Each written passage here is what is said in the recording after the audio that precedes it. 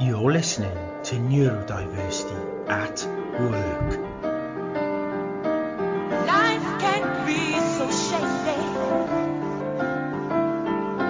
The way some people try to bring you down. Why's it got to be so crazy?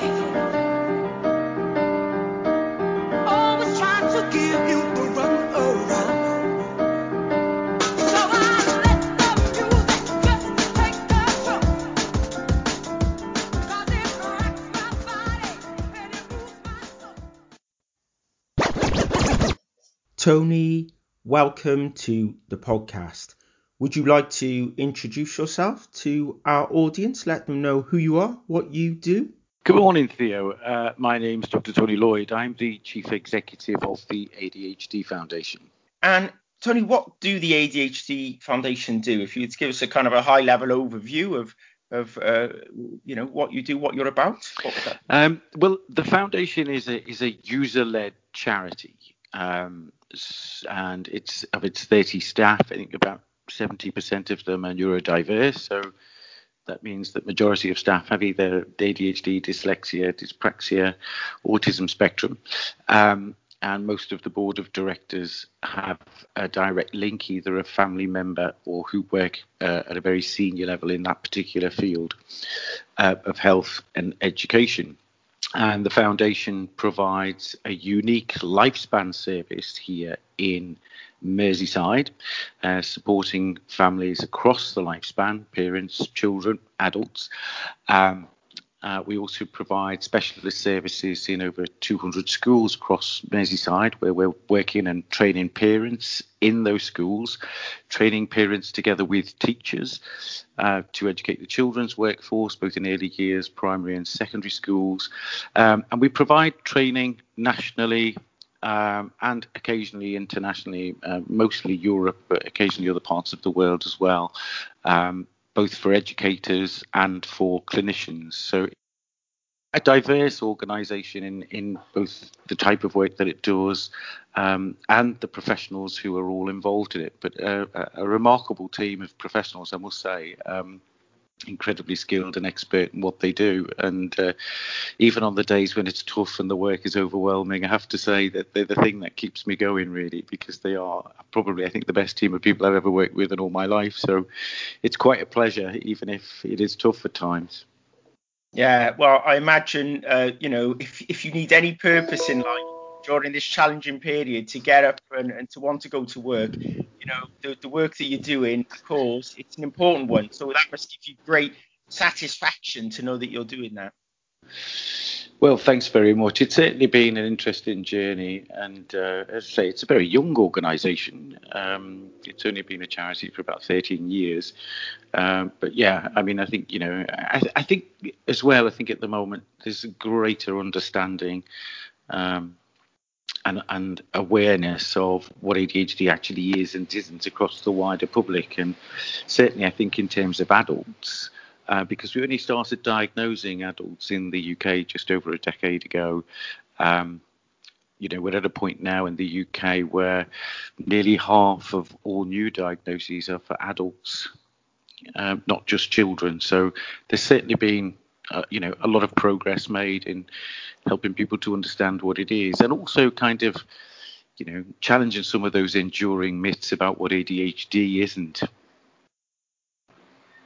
That's really fascinating. So I wasn't aware of some of those stats, and that half are now adults makes complete sense because that's what I'm seeing. But to know that is actually the case is really interesting. So Tony, there's a few things I want to talk about today. There's a petition that I've signed and I think is very important that we'll talk about. There's the All Parliamentary Group for ADHD that we want to talk about and the Umbrella Project. But just before we get into those fantastic things that you're working on with, can you just tell us why you started the ADHD Foundation, what it means to you? What does neurodiversity broadly mean to you as an individual? Neurodiversity for me is I think one of the most powerful things that have happened in recent years, and how it kind of came about. I think obviously there was Judy Singer, who is an Australian social worker who coined the term. But in the UK, it's really gained a lot of popularity because of some of the amazing work that's being done by the likes of sort of Professor Amanda Kirby, Professor Sarah Rankin, Dr. Nancy Doyle, of course, of Genius Within. But interestingly, young people across the neurodevelopmental spectrum, whether it was autism, ADHD, dyslexia, and these young people are saying, wait a second, just because I have ADHD or autism or dyslexia, that doesn't mean that I'm lacking in intelligence. It doesn't mean that I lack ability. It doesn't mean that I'm not employable. It doesn't mean that I should automatically be in the bottom sets at school. Please see me and not the ADHD, and actually recognize that there are many very happy, healthy and successful people in industry and in public life and celebrities who have autism, dyslexia, ADHD, dyspraxia. They've always been there, probably hiding in plain sight, and we don't see them because they don't fit this stereotype that was kind of portrayed to us in school as we were growing up, that certainly when it comes to ADHD, this was about fidgety children or some kind of behavioural or moral weakness, which of course we all know is complete nonsense.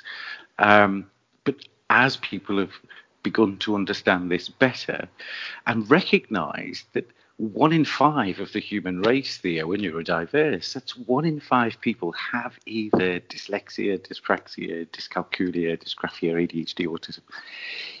If the prevalence of neurodiverse minds is as high as 20%, then from an evolutionary perspective, there is a reason and a purpose why in the human race we have so many people who have these neurodiverse minds. And I think it is, very much a 21st century phenomenon of recognizing, it was Steve Jobs, wasn't it, of Apple, who kind of coined this phrase, think differently. And it's certainly something that industry, particularly in the UK, has really kind of flown with, particularly the tech companies, all the major growth industries, Google, Microsoft, IBM. More recently, of course, then you've got the likes of Heathrow, Goldman Sachs, Forbes, Deloitte, a lot of industries, including now MI6 and GCHQ, who actively recruit neurodiverse employees because they recognize that they have minds that do think differently and bring something very unique to any organization, because any organization that is filled with people who all think the same way risks becoming moribund because nobody ever thinks differently. And if nobody thinks differently, then it's harder to innovate and invent and create. And, I think, again, there's a recognition that we need neurodiverse talent in all our industries. So for me, that's a very encouraging development. And it's also about moving away from this deficit model. The language needs to change. And certainly, words like disorder aren't necessarily something that is an appropriate way to describe many people. And that's not to say that having ADHD or autism or dyslexia isn't challenging. Of course it is. But what it does say is, look, don't just see that. That's a facet of the human being. It doesn't define them. And also look past and see beyond the stereotypes and the very limiting language that we've often used in the past, and recognise that there is enormous potential, intelligence, ability and employability in these individuals. And it's an important message that certainly industry is hearing.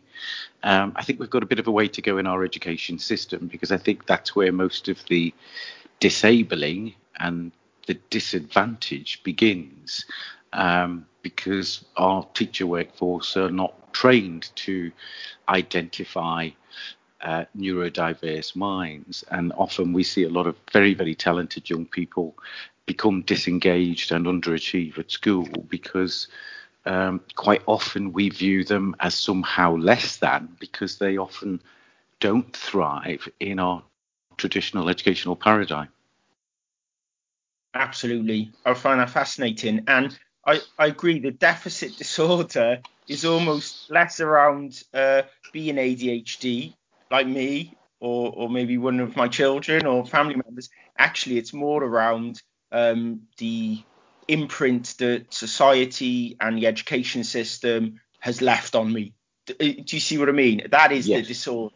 That's not, I didn't choose to be that way. My environment forced me into making decisions that were against the grain. And then that becomes the deficit and disorder. Whereas you see children doing incredible things outside of that environment, but when they're in that environment, they are doing things that are almost counterintuitive, the opposite, which is what gets them into trouble and where they become disconnected. Which I think is really interesting. Oh, that's wonderful. So, Tony, moving on to some of the really important things that you're doing at the moment, which I think are great. I saw this the other day, and it's really funny because we've been chasing CAMHS in East Cheshire to find out what's going on, basically, with diagnosis of ADHD. And the waiting list is over 2 years, right? Mm-hmm. Now, for a child because nice guidance is wait till 6, you then got to convince your school, you then got to jump over however many other hurdles, you then got to be in a position where you're willing to challenge. Not everybody will. There's space and time to think. So all of these things considered, finally you get your school to agree to it. Your child could be 7 by that point. They've got 2 years, they could be 9. By the time they get the diagnosis and you as a parent, you can understand how you can help them, they could be just about to enter high school. I mean, that is absolutely criminal. So this petition really resonated with me when I saw it shared by the ADHD Foundation on Twitter. That's where you can go and find a link. It's review and fund improved diagnosis and treatment of ADHD. Do you want to tell us some more about that? Well, yeah, there's been a couple of these petitions over the past few years. Michelle Beckett did one again a few years ago, and this one was actually launched by a young man called George Sharp, who's an independent radio journalist who has ADHD, and again, like many people who work in the media, again, there's this recognition that sort of some of the creativity that comes with ADHD seems to find a happy home in journalism and media. And there have been many journalists who've spoken out very recently. In fact, just this year alone, there's been the likes of Adrian Chiles, of course, who's a BBC Sports presenter. There's been Kate Lister, who's a journalist in The Independent. Kat Brown, who's a journalist for The Telegraph. Emma Marnie, who's a former journalist for The Times.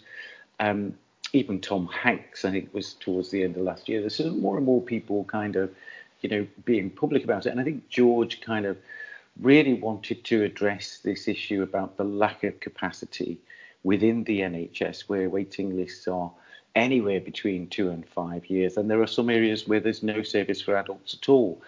And that's a real concern, not just for adults who are really struggling with their ADHD as an adult, but it's a real concern for today's generation of young people who at 16 or 18 are going to transition from children's services into adult services, but there's no capacity within adult services for them to be able to access, regular monitoring, medication checks or things like that for those that use it. It's been a particular problem, I think, for a lot of young people who transitioning to university, for example, or just starting their careers, having finished education and training.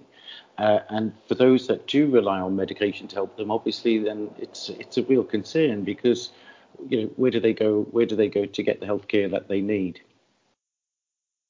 Absolutely. So anybody who's willing to go and sign that, please do, because it's something that's on my mind. Also, what I find fascinating, Tony, is I went to my GP and basically, long story short, I've gone through this process myself.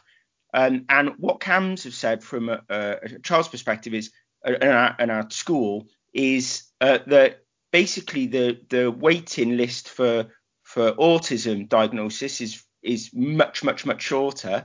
Yeah. So if your child he has some levels of autism, they almost say, well, go via that route because that might be much quicker, like 3 to 6 months.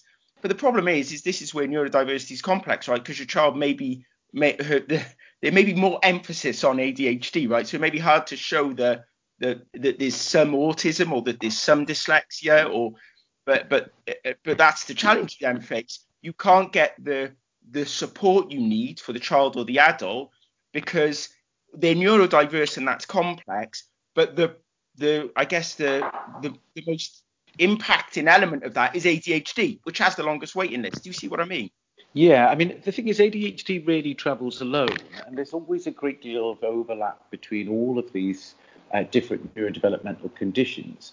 So a lot of people don't realize that over 40% of people with ADHD also have dyslexia. And there are a lot of adults out there who think, oh, yeah, I'm dyslexic, but never thought that some of the difficulties that they have actually relate to undiagnosed Yeah, ADHD. that was me. And then there are also, of course, I mean, the statistics indicate that for those who have what we call primary ADHD, so that's the major presentation, is ADHD, approximately a quarter of those will also have secondary autism, or what we used to call Asperger's syndrome. And we also know that dyspraxia and dyscalculia and sensory integration difficulties, which is a trait normally associated with autism, but is also experienced by people with ADHD. But one of the greatest concerns for me, Theo, is, okay, we understand that there are what we call cognitive impairments or differences, learning differences, and we know that for young children through school, high levels of learner anxiety because they're trying much harder than they should be to concentrate and to learn and to remember what they've learned. They have elevated levels of stress hormones in their bloodstream, and when you have pervasive levels of stress hormones in your bloodstream throughout childhood, then once you pass puberty and your brain goes through that major sort of growth spurt, then your brain can be hardwired for an environment that is more stressful because you spent so much of your childhood with elevated levels of stress hormones. So we know that for people who have undiagnosed and unmanaged ADHD, then there is a greater risk that you'll experience things like anxiety and depression in adult life, and particularly young women who don't always present as hyperactive, as a lot of people with ADHD don't. Again, it's another myth that everybody with ADHD is, this super active, never sits down kind of stereotype. Girls are often missed, and what we tend to see in girls is an increased risk of things like eating disorders, overeating, even obesity, which of course can cause, greater risk of things like diabetes. So we need to understand how undiagnosed or managed ADHD impacts on our physical and mental health. And that's one of the reasons why we're really trying to campaign very hard for government and in Scotland, England, Wales and Northern Ireland to address this quite seriously, because while there are many people with ADHD who lead very happy, healthy and successful lives, it's usually those people who know what ADHD is and what it's not, and understand it and have learned how to manage it successfully. And for some people, that also involves medication, but for many others, it doesn't. But, medication is just one thing in a whole toolbox of strategies that you should use to make sure that you have the kind of healthy lifestyle that enables you to thrive and be happy and stay healthy and do well at your career and your relationships because you manage your ADHD well. And I think one of the sad realities as well is quite often, and certainly where children are concerned, they're given this label, they're given a prescription for medication, but quite often nobody's ever actually sat and explained to them, well, look, you have a mind that works differently, and there are going to be some things that maybe you're going to find much more difficult. But these are how you play to your strengths, and here's some strategies to help you overcome some of the difficulties that go with it. For those people who have that knowledge and understanding and manage it well, then they can live quite happily with ADHD. But it's the same with diabetes. If you didn't know you had diabetes and you weren't given any information and advice about a healthy lifestyle, how to manage your diet and things like that, then we know that the consequences of that to your health are going to be quite serious. So it's important to understand that, yes, ADHD co-occurs with other neurodevelopmental conditions. The key here is early identification, early diagnosis, and support, so that young people can learn how to manage it effectively.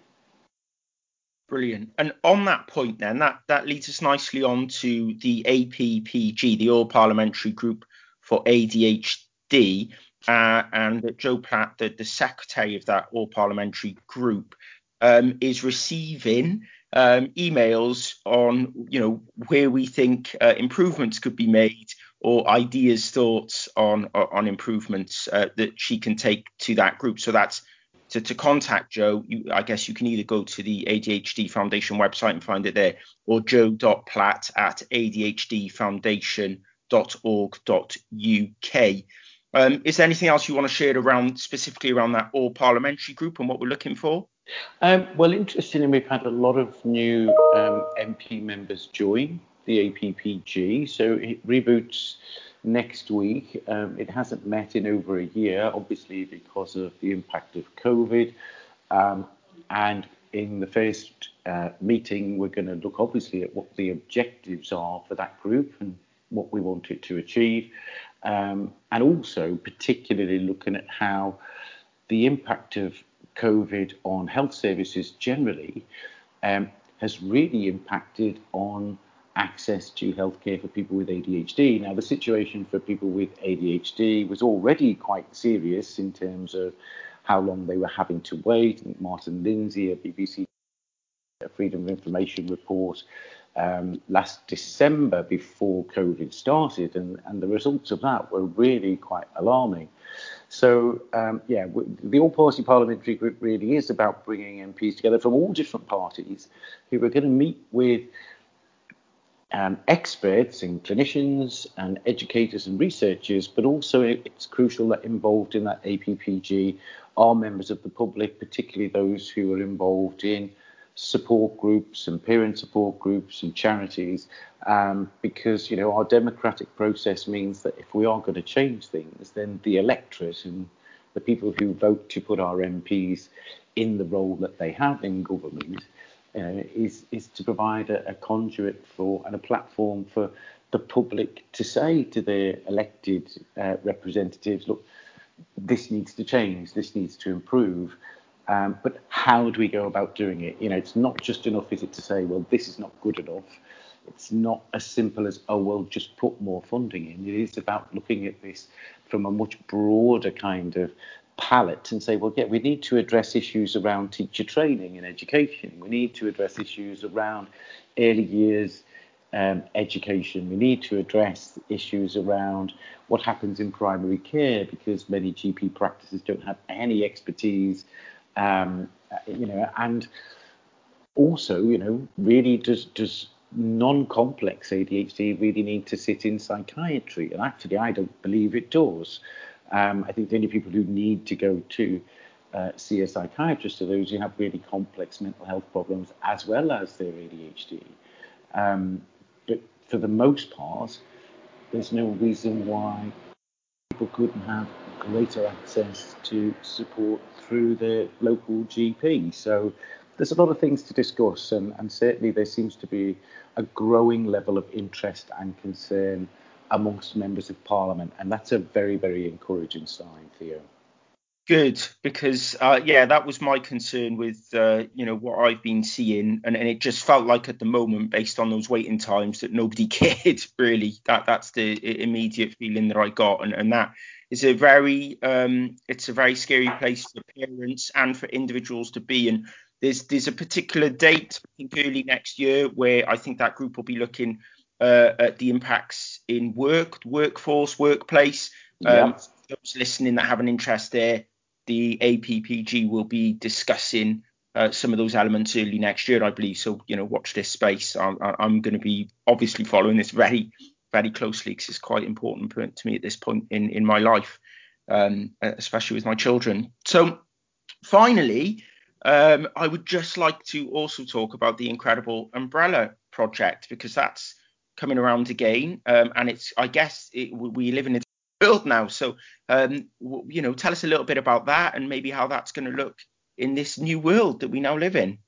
Well, I mean, a lot of people have asked where it came from, and it actually originated from a group of young people about 6 years ago who, formed part of our youth board, and they were trying to think of a name for themselves, and they came up with the Alphabet Kids, and I asked them, well, why do you call yourselves the Alphabet Kids? And they said, well, we've all got all these letters after our names, like ADHD, ASD, with honours.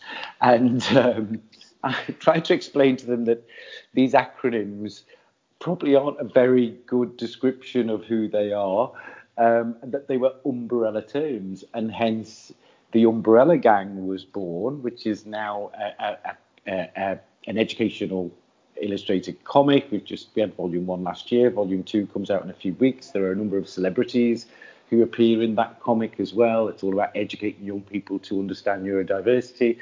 And the umbrellas, we have hundreds of schools across the country. We have big public art installations. We've had them obviously in Heathrow Terminal 5, in Liverpool, in BBC Media City, in Salford, Manchester. We've had them in hospitals and offices, and we're hoping in 2021 that we're going to have one in Covent Garden in London, again in Liverpool, possibly also Brighton. We're hoping somewhere in Scotland, hopefully Cardiff. But what's wonderful is we've had lots of people involved in this. We've had offices of solicitors, we've had libraries, and I say lots of schools have had their own small umbrella installation where we've had young people signing those umbrellas and talking about their superpowers and what they're good at, talking about what they're talented at and what their gifts are, which is really about young people trying to flip that narrative about stop telling me what I can't do and look at the positives. And again, that's not to deny the fact that these conditions can be very difficult to live with and very challenging. People said to me, do you ascribe to this idea that ADHD is a superpower or a gift? My honest answer is I don't think it's a gift. It can be incredibly challenging. But I absolutely respect the right of young people and adults to say, well, do you know what? For all its difficulties, I'm really going to focus on that part of it that really is a real positive for me. And if you look at the research that suggests about 30% of entrepreneurs have ADHD, then you think, well, okay, there's got to be something in this. And we know there are lots of people in public life, whether it's professional sport, media, arts, or in business and industry, who have ADHD. It is about trying to emphasize the positive without necessarily sort of denying the fact that sometimes it can be challenging. And it just seems to be something that's captured the public imagination, Theo. People look up and see these canopies of brightly coloured umbrellas. It just seems to kind of make people smile. It is a celebration because it's acknowledging that, 1 in 5 of us are neurodiverse. We're surrounded by people who are neurodiverse, but we don't see them because it's an invisible thing often. And this is about celebrating that and raising awareness for it. And there's a kite mark that's coming out in the new year where shops, whether it's a corner shop or a department store or a legal company or whatever it is, can have that umbrella motif that just says, yes, we are neurodiversity aware. And I think it's a great way to celebrate something that has, I think, often, quite sadly, suffered a lot of stigma and ignorance, and a lot of people have experienced quite a lot of discrimination, and I'm glad that tide is turning. And I think the Umbrella Project is a great way of celebrating that. And I mean, there's some fantastic short films on YouTube. You know, if you sort of Google ADHD Foundation Umbrella Project, you know, you can't help but smile. So I'm hoping that in 2021, we're going to see a lot more businesses and schools and public buildings participating in it.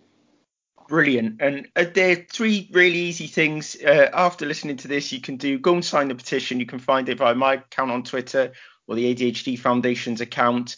The APPG, you know, if you've got a view and you want to share it, please do. And then, of course, the Umbrella Project. What a great thing to get involved in. And any organisation, anybody listening to this can access that and create their own Umbrella Project in as small or as large a way that they want to. So that's brilliant. That's really good. Thank you so much, Tony. It's been a really enjoyable conversation, and I'm so pleased to have you on. And if people want to contact you, Tony, or the ADHD Foundation, what's the best route for them? The best route is by email at info@adhdfoundation.org.uk. I wouldn't recommend anybody phoning at the moment, because this particular time it's exceptionally busy and the phones are ringing off the hook. But email. Might take us a couple of days at the moment because of the sheer volume, but we're doing our best to make sure that we can provide as much support as we can. And we're going to completely rebuild the website over the next month, so that, you know, while people are having difficulty accessing services, there's going to be information that's available to them on the website, which might help them. Brilliant. And even now, there's plenty of information on the website that they can go and have a look at as a first port of call. And then, of course, that may answer some questions for them. That's brilliant. So thank you so much, Tony. Thank you, Theo. It's been a pleasure talking to you. You've been listening to Neurodiversity at Work, available on all good podcast hosts. Please do sign up now, like, share and comment. We'd love to hear from you. Thank you.